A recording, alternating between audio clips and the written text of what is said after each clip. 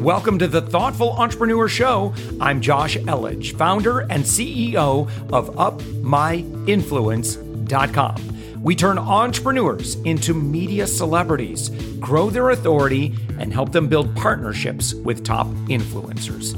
We believe that every person has a unique message that can positively impact the world. Stick around to the end of the show, where I'll reveal how you can be our next guest on one of the fastest growing daily inspiration podcasts on the planet in 15 to 20 minutes. Let's go. Hey everyone, welcome to The Thoughtful Entrepreneur. I'm your host, Jen Amos, and today I have with me the CEO and co-founder of Tangible Solutions, Adam Clark. You can learn more about him and his company at tangiblesolutions3d.com. And again, that's Tangible Solutions, the number 3d.com. Adam, welcome to the show. Awesome. This is great to be here. Thank you for having me. Really appreciate it. Absolutely. I know that you mentioned that you typically work in your office for, I think, four days out of the week for about 10 hours at a time. And this is the one time of the week where you actually work from home.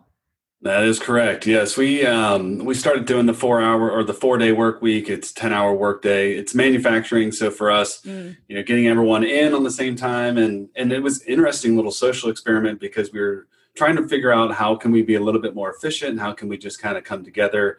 I think when you start as an entrepreneur, you work all day long and you go. True. And then you start bringing employees in and you cannot expect them to work with the same vigor all the way through. Yeah. And we wanted to bring a little bit of balance because we make orthopedic implants, and that was a little bit about just kind of getting into manufacturing. And Friday has been like a wonderful day for the managers to just either work from home or come in, clean up, get ready for the next week, and kind of, not shave, things of that nature, Yeah, it's kind of a way to just come, what do you call it? Like just ease up from the week and slow it down a little bit more. You're still working, but you're taking it a little bit easier and then setting yourself up for next week so you can just kind of check out for the weekend. Absolutely. Yeah. Really clean things up. And I think that's one of the things, we'll talk about lessons learned, but balance, having a nice mental balance. Cause there was a time where I was just burnt out, and the 4-day work week has allowed us, even though we're going, we're running and gunning all week long. Cause we start at 6, we end at 5. And, by the Wednesday afternoon, it feels like Thursday morning for sure. You can tell it in the demeanor of everyone. So try to bring some donuts in on Thursday or whatnot. But, if we have to do overtime, it's done on a Friday. It's not done on a weekend. People can still have that time to, be balanced and refreshed for when they come in on Monday morning. So in a way, it sounds like maybe Tuesday is like hump day for everyone because Thursday is the last day where they have to be in the office, and Thursday they're already feeling like it feels like a Friday to them. Almost, it does. Is what it sounds like. It does. Yeah, for sure. And it's weird to hear like, have a good weekend on a Thursday, but that's awesome. I definitely want to dive into balance a little bit more later, because I know that is something that a lot of us can definitely learn. I thought I would just take the time to ask, because you did mention that you do manufacturing and you do go into the office 4 days a week. As we know, 2020 is an interesting time in history. And so I'm curious, what has the new normal look like for you and your company? And has it really affected the way that you operate? Oddly enough, not really. So we're a contract manufacturer of 3D printed titanium orthopedic implants, super focused niche. So we were an essential business, and we kept operating, obviously, bringing in some of the protective measures, mask, and we clean up, and things are a little bit more organized. But for us, it really stayed the same. And being in orthopedics, looking at, how they were impacted, they shut down all the elective surgeries. Elective surgeries eventually will become emergent. So surgeries were still happening, and the customers that we sell to obviously sell to hospitals and orthopedic surgeons themselves. So we saw a bit of a slowdown probably about April. April was probably our worst month, but overall though, we're having a record year. People are, because everyone started prepping, because all those surgeries are going to have to be done anyway. And so surgeons at the hospitals are working, 2-day shifts, are staying in the hospitals, are continuously running. And so it's been nice. Everyone slowed down. And then as things started to free up and though we don't have things clearly identified of what the future is going to look like, everyone started to realize that, hey, these hospitals are businesses. They need to stay open so they can continuously serve the community. And part of that is driving revenue, getting surgeries going, and enabling them to come in. So they work through their nuances of being able to get back into the hospitals and making things work for themselves. And we just flew right under the radar with them. and I think being a smaller business as well, we'll do about 3 million this year, and we have some growth that'll be happening next year for us. But I think if we had been maybe a $20 million business, probably would have taken a larger hit. Just because the carrying cost of operating a $20 million organization is a lot heavier than what we're experiencing. And, it really makes you look at how you're practicing your financial cash flow, taking a look at things, how disciplined are you being? And I think it exposed a lot of businesses, especially when it came to the PPP, all the payment protection program. What I noticed, everyone was like, oh, it's not getting to the businesses. And I have friends who own their own companies, but their accounting was shoebox accounting, throw the receipt in and the year, go to the accountant, whatnot. Right. But we took a practice about 2 years ago to just be locked tight on month to month, closing the month, having good financials, making sure everything was organized. So we were able to react very quickly. And I think if you're not practicing some of those disciplines that aren't necessarily what you sell, but it's part of your business, it can enable you to move a lot quicker when a pandemic hits. And you really have to open your eyes to say, all right, are we prepared for an economic downturn? Yes. But now everyone has to consider, well, now we have pandemics to consider as well. Right. I called our insurance agent. That was the one thing we were not covered for, was pandemics. I mean, who would have thought, Right. Many people weren't. So little business practices here and there. But again, as a smaller business, we were never used to getting on a plane and going to see customers, going to trade shows, but once or twice a year. Just budget didn't really allow, being a smaller business. So, if anything, it allowed us to practice what we did best even more, because a lot of our competitors were more established in the field and had the marketing budgets to go to these trade shows, and they counted on those trade shows where we were already doing video conference calls, and that was just a thing we had to do because we were small. And there was a point when I was running parts at 3-4 o'clock in the morning and then making sales calls, doing both. I don't have to do that now. We've worked ourselves into that luxury, but I think it exposed a lot of bad business practices for a lot of people, for us as well, to just kind of dial in and say, hey, these are things that we are doing that we need to maybe shore up and make sure, we're tight on our cash and, watching every penny where it goes, kind of getting back down into the weeds. Anytime you hit a crisis, you start to look at the receipts again. What did we spend our money on last month? And did we really need, those 3 extra microphones or monitors or fancy keyboards, things of that nature? Because it makes a difference. And it's true. And it's a cultural thing too. If you're asking about that $10 bill, employees are going to question, well, hey, if I spend this, they're going to ask me about it and why. I better have a good justification. And but it's also by example too. I don't. My desk is right in the middle of the floor, and everyone can see what I do. They can see what my desk looks like. They can see I don't have all the fancy tools and this and that, Yeah. But yeah, I don't want to ramble. So you got to stop me if I start. No, you're doing great. I really appreciate what you're sharing. This is an interesting time. I was just thinking in my head, I think maybe there was a lot of businesses that were like, fake it till you make it. And then the pandemic really kind of showed their true colors and showed that they're really a house of cards. It's like, hey, you look really pretty and shiny on the outside, but you paid way too much for that because no one can go to your store anymore, Absolutely. It's like, and it reminds me of someone I was talking to who is in the oil industry, and his company is actually doing just fine because, just like what you said, they took care of the little things, like the things I think that a lot of businesses tend to neglect or overlook because maybe they're trying to spend more than they should, or making those impulse purchases and everything. And so no, I don't think you're rambling at all, and I think that a lot of business owners are really reevaluating the way that they've been running their business this whole time, or trying to pivot really at this point. And it sounds, obviously you're an essential business, so you didn't really have to worry too much about like having to pivot so much, but it's either way, you did set your business up for success for a time like this, and taking care of the accounting end ahead of time.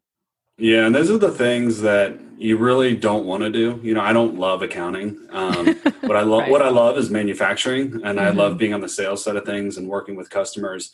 And I think early, as you get into it, it's a balance between, all right, finding at that time when you need to outsource and bring someone in to do that, to do those little things so you can focus. But there's Mm-hmm. also a time when you just need to suck it up and do it yourself, Mm-hmm. and become an expert at it so you can effectively communicate to someone you're paying to really maximize their ability and to set them up for success as well. Mm-hmm. Because those little things will trip you up as you are moving forward.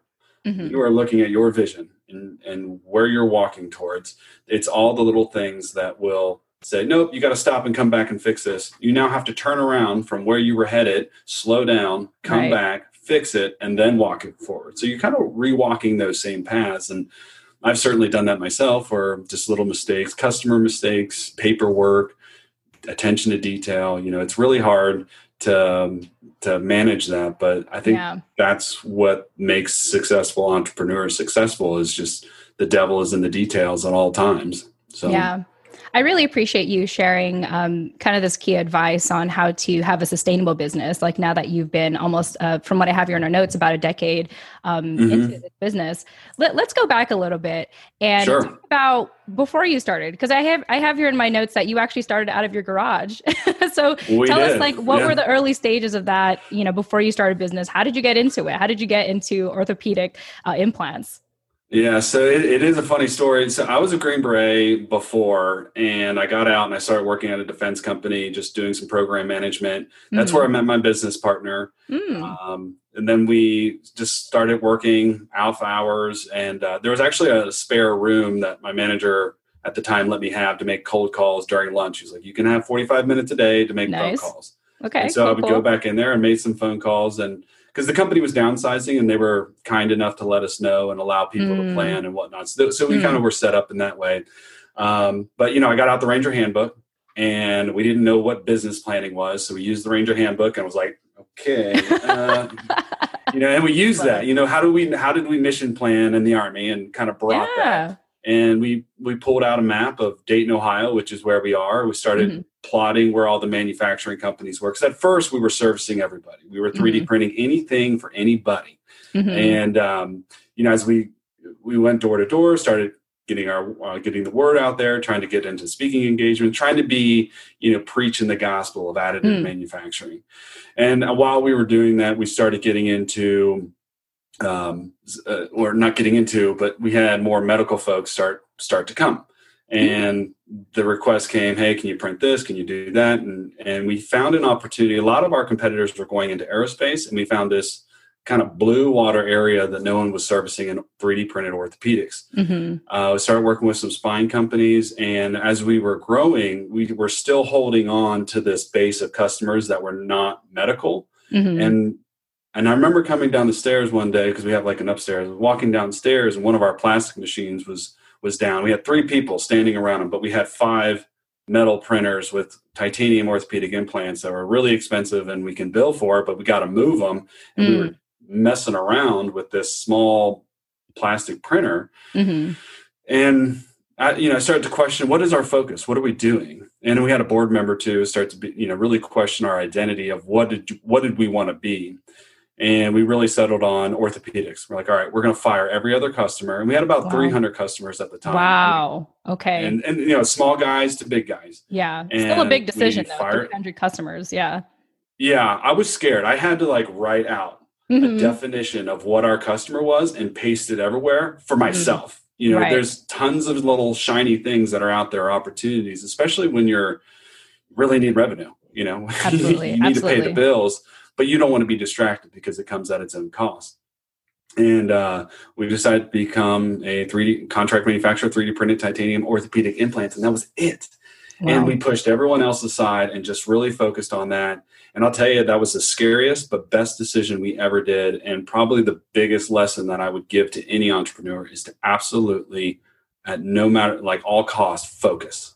Focus. Because what it allowed us to do is start to recruit from the orthopedic industry, start to understand the workflow of the orthopedic industry. That's already a ton of knowledge right there just to try to capture, working in aerospace, working in consumers, working in, different regulatory requirements, things of that nature. And we were able to really hone in, and kind of the ripple effect from that was that we became experts in our field.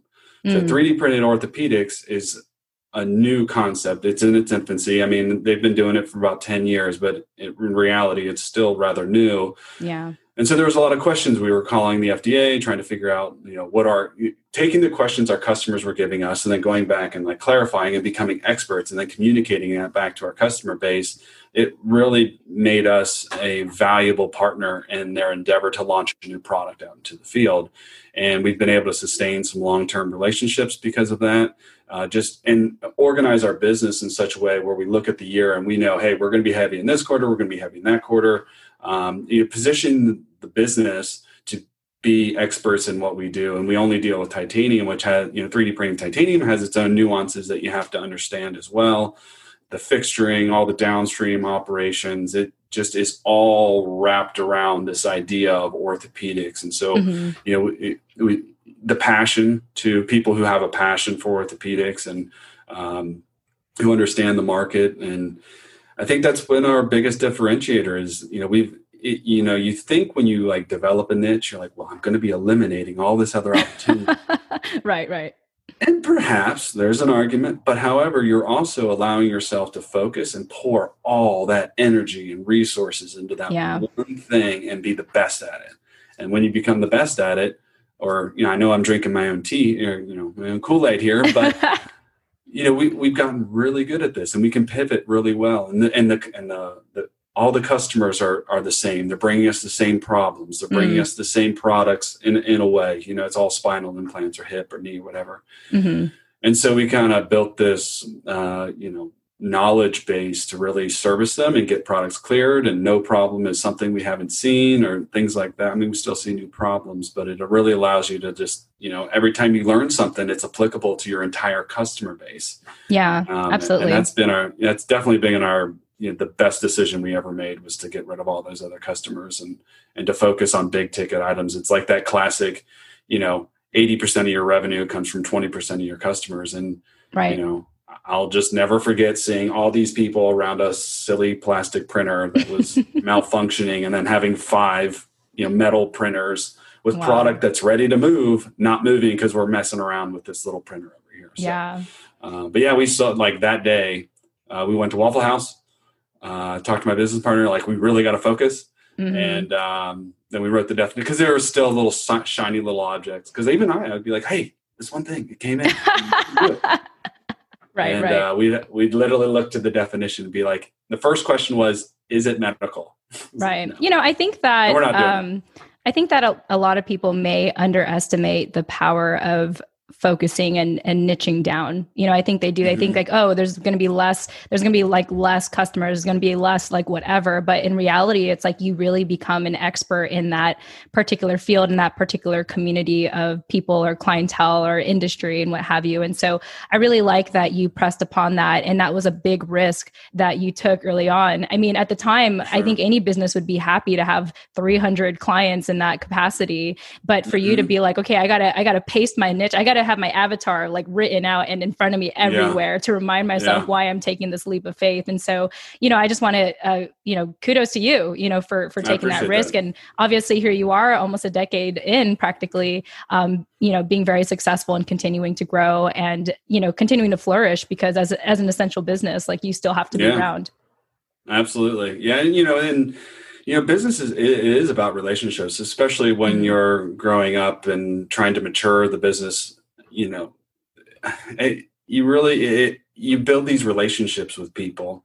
And if you can constantly nurture those relationships, they're going to come back, because now our relationships are not necessarily utilitarian in nature where we're just conducting business back and forth. Right. I mean, there's a real genuine connection that I've been able to create with these people that, learn about their families. Where are they from? What makes them tick in the off hours? What passions do they have from a personal standpoint? And not that you leverage that facetiously in a way, but it is something that can be leveraged, these relationships, because you're going to have crap go wrong. Right. And if you can't pick up that phone and have like a genuine connection with that person, admit to your failures and or, hey, you guys messed up, you sent the wrong thing, you don't want to put blame on your customers, but you want to have empathy for them. Absolutely. And if you can do that, that reoccurring revenue gets a little easier, and you're able to kind of be a little bit more profitable as well at the same time and it allows you to not freak out. Like, I need more customers now. Just calm down. If someone says they're not ready, it's okay. Right. They'll come back around. Just be the expert. Just be the expert, that someone they can rely on and call and know that they're going to get a straight answer about what they're trying to accomplish. Yeah, no, definitely. Adam, you are so full of wisdom. Obviously, you have learned a lot and gone through a lot with your business. Before we go, I do have one more question to ask, and it's really just talking more about the entrepreneurial side for our small business owners and entrepreneurs listening to the show, and that's about balance. We talked about a little bit about at the beginning, and I think for a lot of us, it's very easy. And I think about my husband and myself as well. When we work on our projects, we don't set hours. Like I work a lot. I work slow, but I work a lot, because it's like, especially in the pandemic, it's like, what else am I going to do? And so, let's talk a little bit about balance and how you have been able to master that. And also how, obviously I'm sure it's still a work in progress, but also how your employees in a way were kind of the catalyst for you to start setting, those boundaries and setting hours. Yeah. You don't want to lose excitement in the culture, and I could feel myself being burnt out. And one of my employees actually, we have a gym at the shop and we were working out, and I was just feeling it. And, he was like, man, if you go down, the whole company's going to go down. So they're going to follow you. And I was like, it was very humbling. It was like, I don't know, you don't really look at yourself as like the guy, even though I am, like, I'm the CEO, they are going to follow me, but they're going to do what I say. They're going to do what I'm doing or whatever. And I really needed to take time, kind of set some hours at the shop, make sure I'm getting home at a reasonable time, and I'm not just like burning all the way through and adjusting the schedule. Like, it's okay. It's okay to sit down, and it's okay to think. I cannot attest more to like lifting. I ballooned up to like 260 or something like that. And just eating, those habits outside of work, how you fuel yourself mentally, spiritually, making sure your personal finances are at home, taking care of yourself from a financial standpoint. I think that's where a lot of entrepreneurs struggle, because the business starts to do well, but they're like, no, I need that cash because I have to do X, Y, Z, or I got to get this piece of equipment. If you don't take care of your personal finances and kind of enjoy the fruits of your own labor a little bit, it's going to tax on you, because you're not going to be able to kind of when I first started actually realizing that, like, I need to probably pay myself a little more. Right. Once I was able to get that, and I was able to do things for my kids and take them to the zoo and not be like, oh my God, I have no money. Right. Things like that. You take that stress off. It allows you to get like more excited about the business, because you're like, oh man, I can enjoy this even more. Like, it starts to like, that day comes when you're like, yes, I can enjoy this. I can pay myself. I want to pay myself. I want to pay my employees.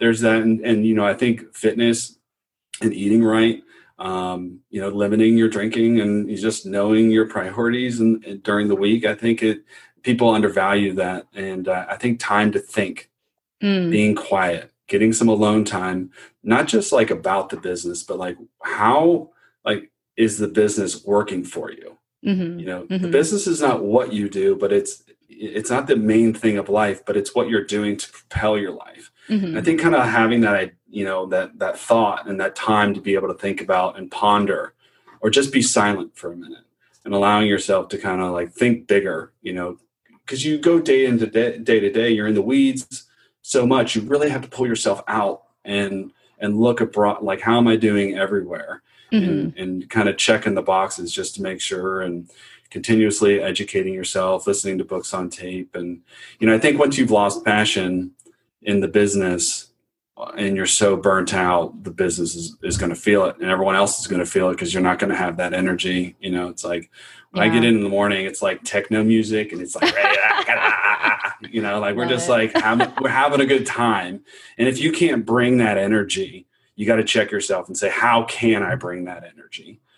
Because my employees are counting on me to bring the energy. Some days I feel like I haven't done anything except walk around the shop and just check in with people. There you go. I sit down at my desk. I'm like, what did I do today? But what did I do today was check in with all my employees, make sure everyone's doing well, having genuine conversation, not just checking a box, but like literally, how are you doing? Exactly. How was that birthday party of your grandson or something like that, and being mindful of that, I think is very important, because what's cool is we did put that gym in, and now we have a Slack channel that's like the Iron Eating group. And we talk about weightlifting, we talk about running, or who's doing what program, or what new diet fad is out there, things like that. So it's like allowed us to have something that's not just work to connect on.